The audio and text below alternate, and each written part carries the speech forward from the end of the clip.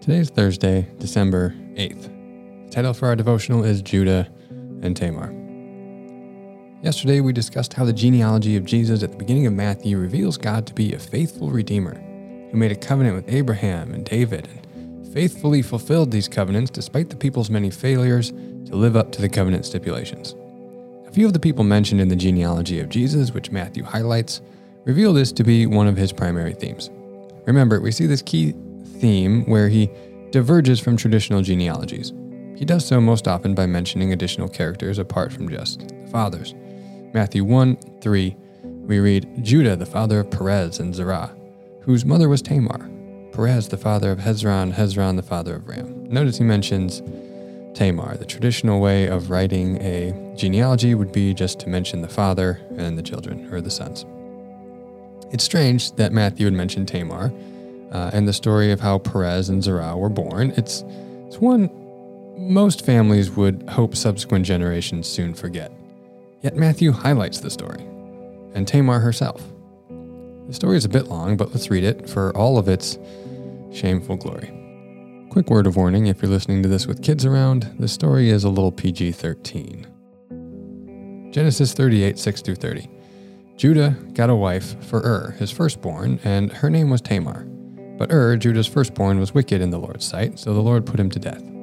Then Judah said to Onan, sleep with your brother's wife and fulfill your duty to her as a brother-in-law to raise up offspring for your brother. That was levirate marriage. It's traditionally is common in the day. When one brother died, the other brother would provide an heir and offspring for his deceased brother.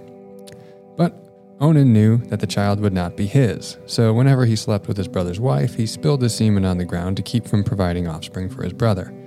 What he did was wicked in the Lord's sight, so the Lord put him to death also.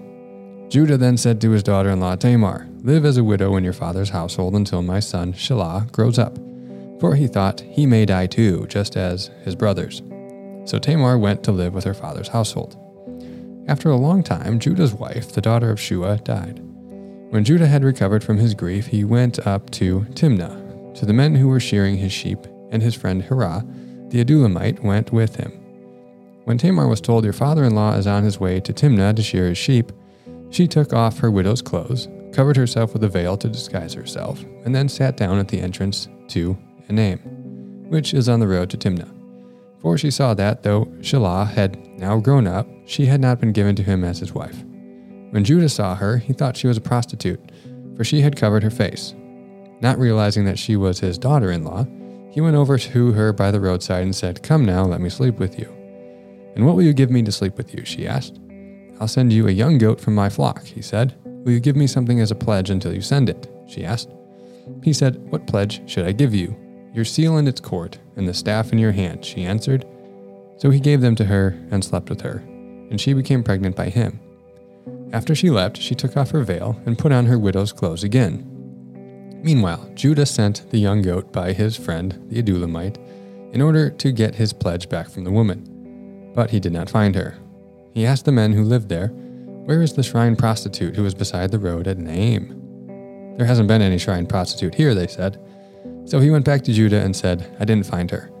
Besides, the men who lived there said, there hasn't been any shrine prostitute here.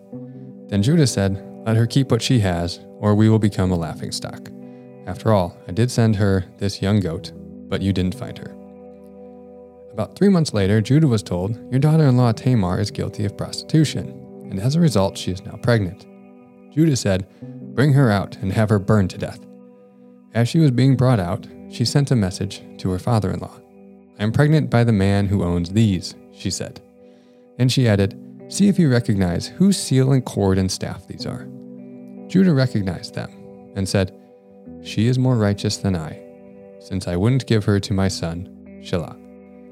And he did not sleep with her again. When the time came for her to give birth, there were twin boys in her womb. As she was giving birth, one of them put out his hand. So the midwife took a scarlet thread and tied it on the wrist and said, this one came out first. But when he drew back his hand, his brother came out, and she said, so this is how you have broken out. And he was named Perez. Then his brother, who had the scarlet thread on his wrist, came out, and he was named Zerah. Yeah, isn't that a story that you'd like subsequent generations to forget? Yet Matthew includes it here. Note Judah's confession in verse 26, "She is more righteous than I." Judah was an immoral man, putting it nicely. Let's not forget that he was also the one who suggested Joseph, his brother, be sold into slavery. And he didn't suggest this to save his brother's life. Reuben had tried to save his life, but that they might profit from him. He profits them nothing if they just kill him, he thought. Yet the kingly line is to be through Judah.